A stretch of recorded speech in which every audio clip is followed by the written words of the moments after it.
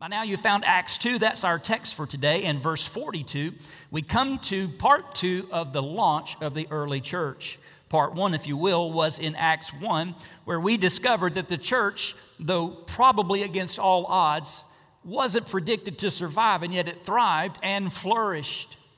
And we considered and understood the purpose and the point therein was that it's His church. Hello? It's His church. We need to hear that again today. The church is the church of the Lord Jesus Christ Himself. It's His body. We are His bride, and we are the people of God and the family of God. That's a great game changer. If any odds are stacked against us, just remember we're His. And since we're His, we follow His instructions. We run the play that He sends. We're walking as if He is the Lord of all. In lordship, we are surrendered and obedient to His will in our lives. Of course, He gives us everything we'll ever need to succeed, and He promised the coming of His Holy Spirit on that day of Pentecost, where they would receive power and then would become His witnesses in Jerusalem, Judea, Samaria, and to the ends of the earth. Thank goodness.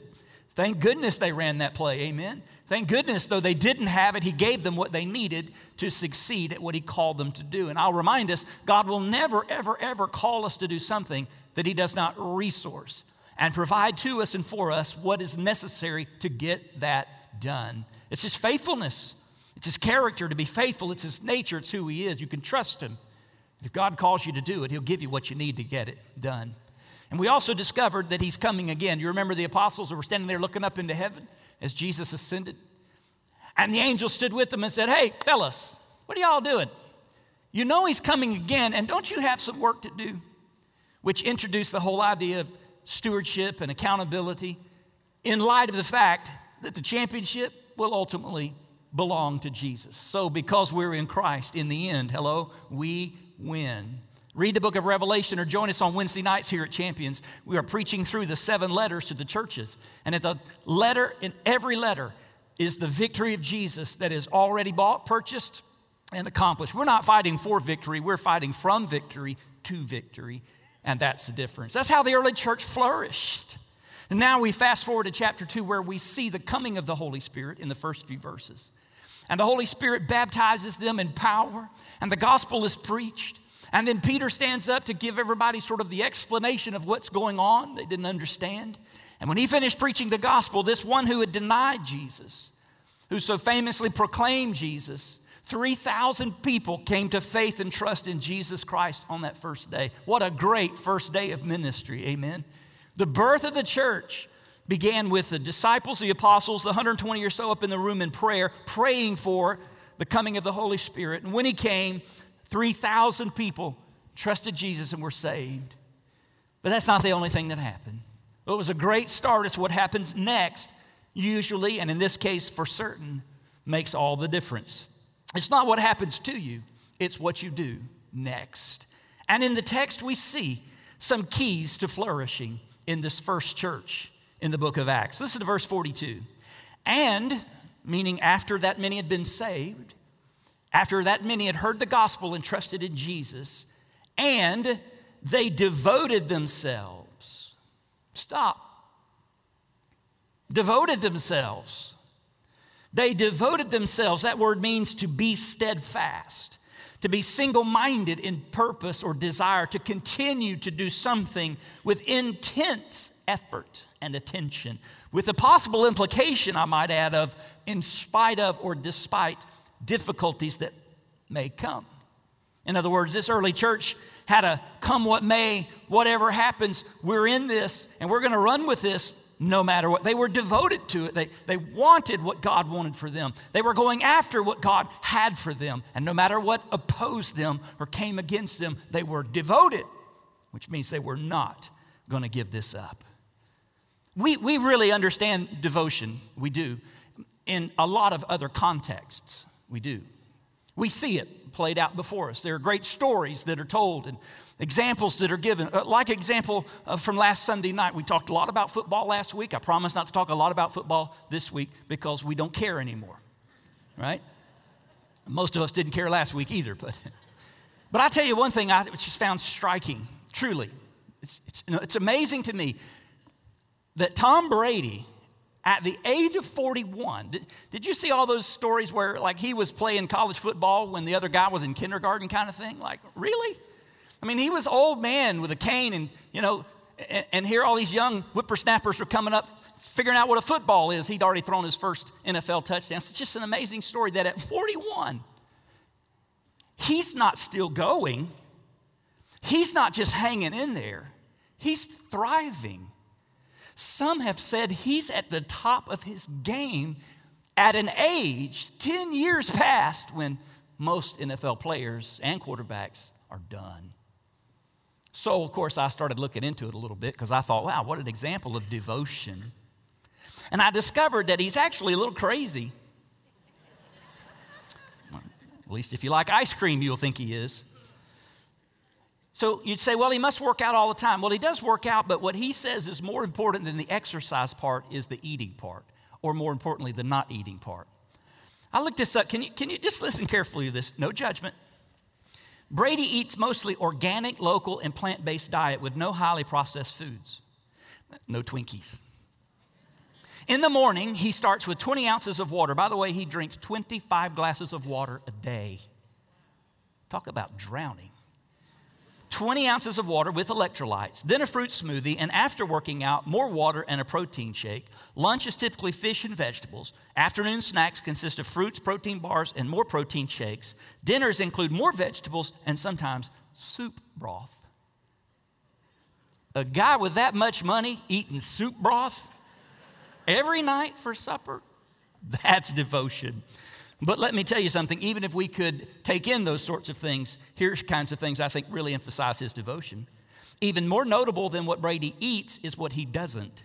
He avoids alcohol, as well as gluten-containing bread and pasta, breakfast cereal, corn, dairy, foods that contain GMOs, high fructose corn syrup, trans fat, sugar, artificial sweeteners, soy, fruit juice, grain-based foods, jams and jellies, most cooking oils, frozen dinners, salty snacks, sugary snacks, sweetened drinks, white potatoes, and prepackaged condiments like ketchup and soy sauce. That's weird. It's painful. But it may be a pretty decent example of devotion in our world. The guy wants to play football as long as he can. He wants to be the very best that he can while he can, and so he's devoted. He has given his undivided attention. He's focused. He's steadfast. He's disciplined. And we get that because we see the fruit of that on the football field. He just won his 6th Super Bowl championship. He needs 2 hands now to wear the rings, the fruit of his devotion, as it were. 6. And it's incredible. But if we could just take that sort of thinking and move it over into the area of spirituality and Christian living and our walk with Jesus and ask ourselves, does that kind of devotion describe how we approach faith and our Christian walk and our love for Jesus? It did these. Because the Bible says that 3,000 souls were added, not just in a flash, not simply an emotional reaction. There was no big band, big bang, big party, big movement, and then fizzled out. No, they were devoted, the Bible says. And to what? Glad you asked. The Bible will give us a list within the list. As we notice the focus of their devotion, we would first have to see that they were devoted to discipleship. Look at verse 42 again. And they devoted themselves to the apostles' teaching. To the apostles' teaching. In other words, to learning more, all there is to know really, about Jesus. Who he is, what he did, what he's going to do, what he expects, what he offers. Everything that Jesus had said.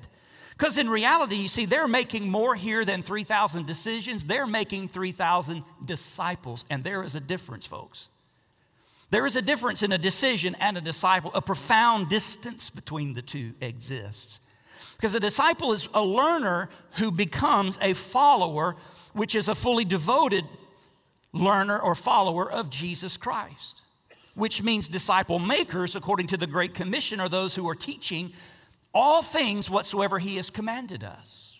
So see, here's the Great Commission. Go and make disciples, baptizing them and teaching them all things whatsoever I've commanded you. And lo, I'm with you all the way. That's the Great Commission. So disciples are becoming fully devoted followers, and disciple makers are teaching those to become fully devoted followers. Followers who stick by it, who are single-minded in purpose, who are steadfast in their desire, who continue to do something with intense effort even in the face of difficulty and opposition, even in the context of persecution. Make disciples who are fully devoted followers of Christ. What we see in the early church is a devotion to digging down and to deepening of the foundation of faith. The taking on of information, yes, but more the experiential knowledge upon which all of life is built. I will build my life, not on an emotional reaction or a big event, but on the person of Jesus Christ and who He is, and of everything He said, and of all of His expectations with all of His promises. Knowing that, deepening that, establishing that, expanding that base, that foundation is foundational to living a Christian life. It's not optional, it's essential.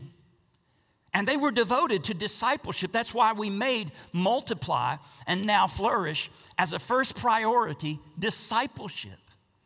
We've said from the beginning that multiply is about teaching God's word, about listening and learning and living by the very words of Jesus. If, in fact, we do claim to follow Jesus and make it our business to follow Jesus, if we want to be devoted to following Jesus, we've got to be willing to go to Jesus and say, what do you have to say to me? And how can I follow you and live it and do it in obedience? You see, there's a difference between fans and followers. Fans would have been among the thousands of people who heard good news and said, hey, I'd like to have a little bit of that. That's interesting. Let me add that to my cafeteria-style approach to religion and faith. Fans are the ones who are there when the sun's shining and the team's winning. But my goodness, if it starts raining, they head to the parking lot. If the team's not winning in the middle of the third quarter, they're disappointed. They head to the parking lot. If they just want to get home before the crowd gets them tied up in the parking lot, they just leave a little. You know what fans are, right? Fans are fickle. But followers are devoted. They stick by their convictions. They stay in the game. They keep their convictions in walking in faith and obedience to the Lord no matter what. That's what they were devoted to discipleship, to digging, to deepening, to establishing a foundation that would not be shaken. But notice secondly, not only are they devoted to discipleship, they are devoted to fellowship. Verse 42, they devoted themselves to the apostles' teaching and, number 2, the fellowship, to the breaking of bread. If we borrow from verse 44, which I think we can, all who believed were together, and they had all things in common. The word is koinonia. It means to be closely associated in common unity, a community. I mean, keep this in mind, folks. It was tough to follow Christ in these days. It was difficult. You came to faith and trusted Jesus from a pagan background or from the imperial cult worshiping the emperor. Then you ran the risk of paying the price and the cost of friends and family. You would be a social outcast in your own community, even in your own home. It was costly to follow Jesus. It must have felt quite lonely if you're the only person in your community or in your own family who trusted Jesus. But 3,000 people who were born again on this first Sunday, really, on this day of Pentecost, were not born as orphans. They were born into a family with brothers and sisters in Christ, a part of a body with a forever Father who will never fail us, who is always faithful to us. And you know there is strength and there is power in numbers, in togetherness. We are truly better together. We're not much individually, to be honest, and we're even less if we're individual and in isolation. But together, oh my goodness, together, we can accomplish so much more. I'm reminded of that old Peanuts cartoon. I love this one, where Lucy comes into the room. Linus is watching the TV. She says, "Turn that channel right now." He says, "Who do you think you are that you can just walk in here and tell me what to do and I'm supposed to do it? Who says you can do that?" She said, "These 5 fingers right here say so." She says in the cartoon, independently and individually, they're not much. But when I put them together and roll them up like this, they become a terrible force to be reckoned with. And he says, what channel would you like? And then the best part is this. He holds up his hand. You remember? He holds up his hand. He says, why can't you guys ever get together like that? You see, there is strength and power in community. And they devoted themselves to community, to the fellowship. And I believe that's one of the keys to flourishing of any church is the connecting and staying connected of the body. Not loosely affiliated, not randomly independent, not drop in, drop out, not stop in once in a while. But to be committed and to be devoted to that commitment and to that connection is critical to the flourishing of the body of Christ in any era. This no exception. Perhaps that's why Jesus prayed in John 17. The one prayer he prayed for us that stands out most is this: Father, I pray for them. Extending that prayer all the way through the ages and all those who will come after them. You know what his prayer for us was? For the church? That they might be one. Jesus prayed for us, and his prayer for us was that we would connect and experience community, the koinonia of the Holy Spirit of God binding us together and making us to be one, knowing we would need each other. We would need one another as we walk through this Christian life. Number two, they were devoted to the fellowship. And number three, they were devoted to worship, to prayer, to the power of God manifest, and to praise. It's in verse 42. They devoted themselves to the fellowship, to the breaking of bread, and the prayers. And awe, that means a sense of the divine, a wow, came upon every soul. And many wonders and signs were being done through the apostles. The evidence of the working of the Holy Spirit, connecting the ministry of the Spirit to the ministry of Jesus himself, demonstrating the very present power of God in the Holy Spirit, and affirming the work of the apostles and their role in foundational of the church.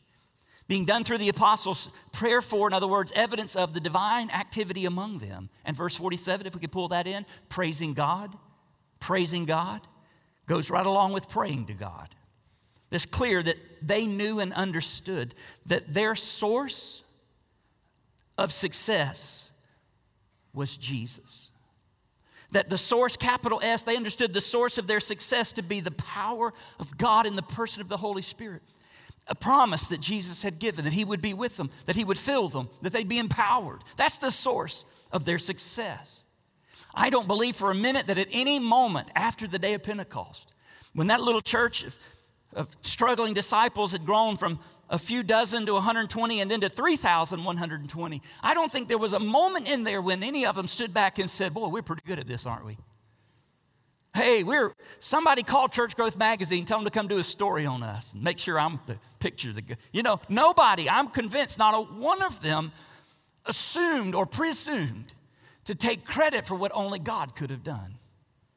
Instead, I'm convinced, if I read scriptures through the letters, through the book of Acts and all into the epistles, I'm convinced that they recognized the source of their success was the Spirit of God at work in them.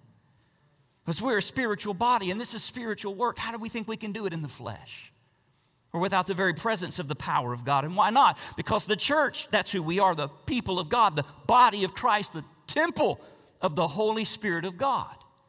Which means we ought to be in constant awareness of our need to call out to God in prayer and to wait on his power of God through prayer. And we ought to be constantly aware of his presence and power in and among us as a church. You know, it's long been a prayer request of mine that when someone drives onto the property of our church and opens their door and steps onto this ground, that there'd be a sense of something different about this place. When they walk through the doors and the first greeter shakes their hand, looks them in the eye and tells them welcome, there may not be a sermon there or even scriptures quoted, but there's just a sense there. Do you know what I mean?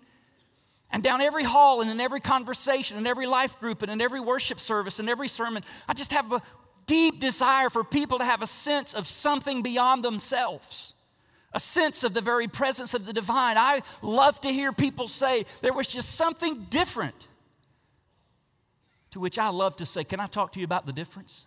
Because it's certainly not us. I just long for, don't you, to be in God's business and to do God's work and God's business in God's power. Jesus said, apart from me, you can do nothing. So who are we kidding? Really? Who are we fooling? Just ourselves. But this church thrived. It was flourishing because it recognized the source of its early success, and it stayed connected to the source. They prayed, they praised, they watched the manifest presence of God at work in their midst. This was a holy, spiritual activity. And yes, this multiply thing and now flourish at the midpoint does call us out of our comfort zone. It calls us beyond our ability to do on our own, even good things. The design of multiply, because it's spiritually based and designed to challenge and speak to the heart and stretch our faith, is designed to call us out of our comfort zone, to stretch us to a place that we need God to get us through. As I've said, try to say every week, if what God calls us to do doesn't stretch us, it's not God calling us to do it. God doesn't call us to do what we can do without Him, knowing that we'll take the glory and the credit for what we did. But God is always calling us to live by the expression of faith and to walk in faith, trusting Him. So I just want to say to every Christian right now, where is God stretching you? Where is God challenging you? Where in your own journey of faith right now do you feel just a little bit out of your comfort zone? If there is no area, pray to God and ask God to speak into your life and to work in your life to take you where He wants you to go. Because let me just tell you something, comfort is not a part of Christianity. Stretching our faith, coming to a greater knowledge, an experiential knowledge of Christ, that's what He's called us to. And to a place where we have to trust in Him so that then He can demonstrate His faithfulness to us and we can give Him all the glory. The wrong question is can I do this? The wrong question is, can we do this? The right question is God calling us to do this? And if the answer to that is yes, then we give it our whole heart in faith and trust. We're devoted to doing all we can do. And we work at it like it all depends on us, but we pray like it all depends on God, because ultimately the answer is both. God doesn't steer parked cars. Did you know that? Sometimes you got to put it in gear and let God take the wheel. There's a country song, something like that. I don't know.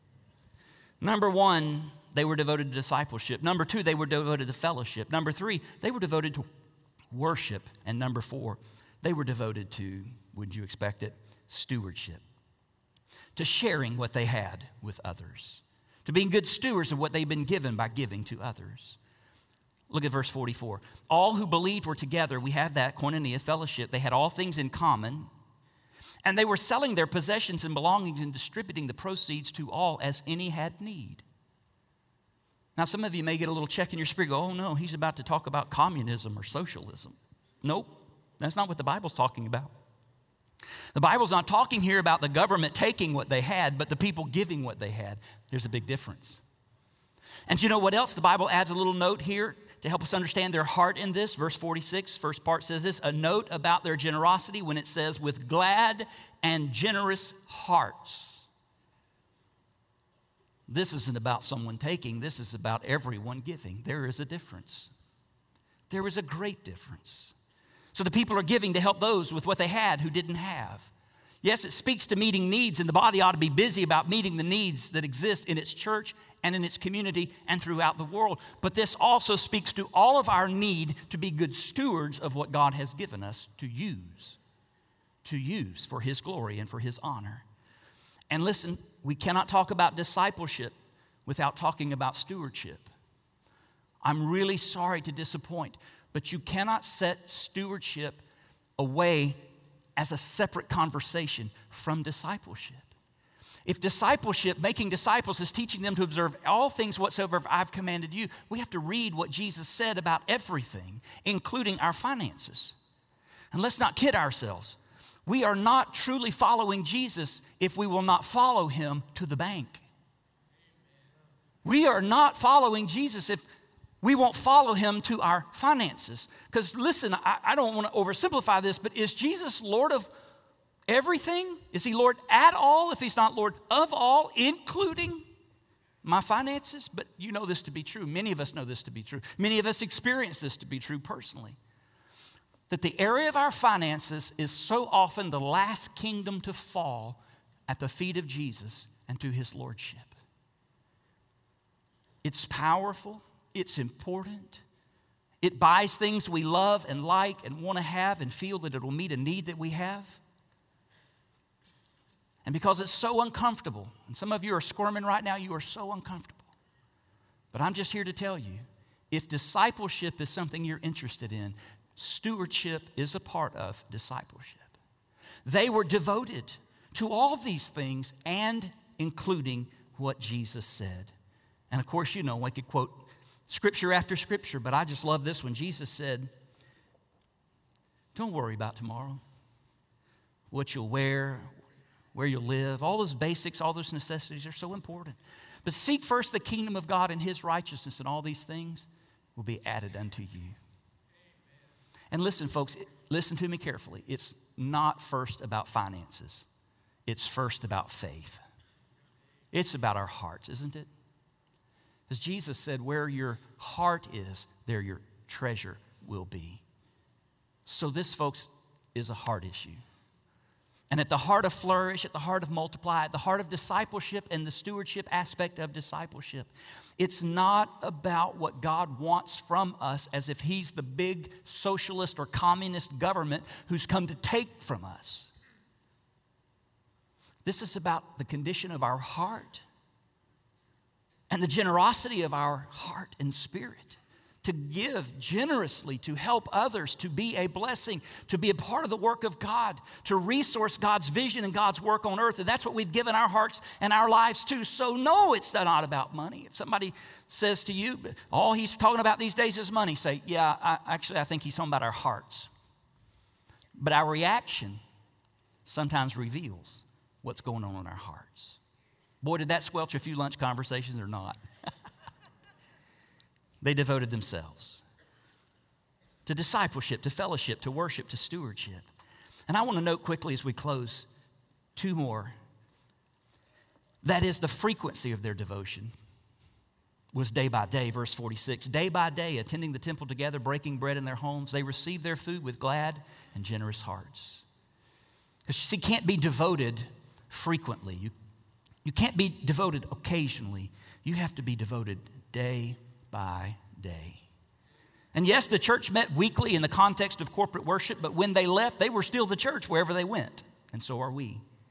And yes, we should go to church, but not because it's convenient or when it's convenient, because we're committed, because we're devoted. Realizing that we're the church gathered today on Sunday, but we'll still be the church scattered on Monday. And the real work of the church, folks, the real work of the church starts when we say amen and head out into the world to be the church and to do what the church does out in the world. The frequency of their devotion wasn't once a week or once a month or once a year. It was day by day. And then notice the fruit of their devotion. Verse 47 says, praising God and having favor with all the people, and the Lord added to their number day by day, there it is again, those who were being saved. So the fruit of their devotion was a great church on the grow. We believe a great commitment to the great commandments, to love God and to love others, along with a great commitment to the Great Commission to go and make disciples, baptizing them, teaching them to observe all things. We believe those great commitments grow a great church, and a great church is on the grow. Because Jesus wants his church to grow, folks. Let's not kid ourselves. We don't worship numbers. We don't worship success in church growth circles. In fact, we believe the Lord is the Lord of the harvest, and it's the Lord who added to their number daily. So we don't spend a whole lot of our time sitting around wondering about who's not here and who don't we have. Our job is to pay attention to the process to manage church health. God's business is to add the increase church growth. But I can tell you this, healthy churches are growing churches. Churches that pay attention to the process, that are devoted to these things the early church was devoted to. They not only survive, friend, they thrive and they flourish, especially in a growing city like we live in. Because God's kingdom has a posture of advance. Did you know that? I mean, when Jesus said, I will build my church and the gates of hell won't prevail against it, Do you get the motion there? Gates don't advance. Gates are defensive. It's the church that's on the move. It's the church that's advancing. It's the church that's shining the light into darkness. It's the church on the move. But I got to tell you something right now. There's two ways to look at church.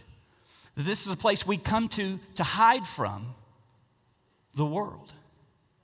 To have a moment with our close friends and family who share our faith. This is an escape, as it were, from the world. There's another way to look at church, that this is actually a classroom. This is actually a training and equipping center. This is a place from which we are sent into the world to make disciples. Which do you see the church as? Is there that refreshment? Is there that encouragement? Is there that blessing of coming together? Yes, yes, yes, yes. And then we are dispersed and immersed to make a difference in our world. That's what our healthy, thriving, flourishing church does. But it only does it when we all understand. Multiply, it's a kingdom reality. It's a vision from God for the work of God. And I just want to close with this thought, ask you to think this for a moment. You, me, we are all the fruit of someone else's devotion. Think about that. You, me, we. There's somebody we could thank right now. Maybe they're living. Maybe they're in the room. Maybe they're sitting next to you. Maybe they lived years ago. But you and I, we're the fruit of someone else's devotion. God took the seed of their life and sowed it into your fruitfulness. But a flourishing church still flourishes. It doesn't eat the seed, it sows it. Which means you and I, the fruit of someone else's devotion, are the seed to someone else's fruit. Flourishing is about sowing and reaping and sowing and reaping. And the Bible says that God is not only able to supply the seed to the sower, but multiply that seed for sowing and increase the harvest of your righteousness. Which I believe you could simply say, at least in one aspect, the fruit of your life has yet to come in. Some of it has, not all of it. And it is our devotion to the things of God, to these things, that will determine whether or not, in fact, the church continues to flourish or fades. Can you look into your future as surely as you look into your past? And can you imagine that someone who someday sits in a place like this, maybe in this place, and when asked to think about whose life and devotion produce their fruit, will think of you? They'll think of you. Even if they don't know you, they'll think of you. Thanks so much for joining us today. We pray that the truth of God's Word is both encouraging and uplifting to you. If you'd like more information about our church, service times, or locations, or if you have a question about what you heard today and you want to connect with someone, I want to encourage you to visit us on our website at championforest.org. Have a great day, and God bless.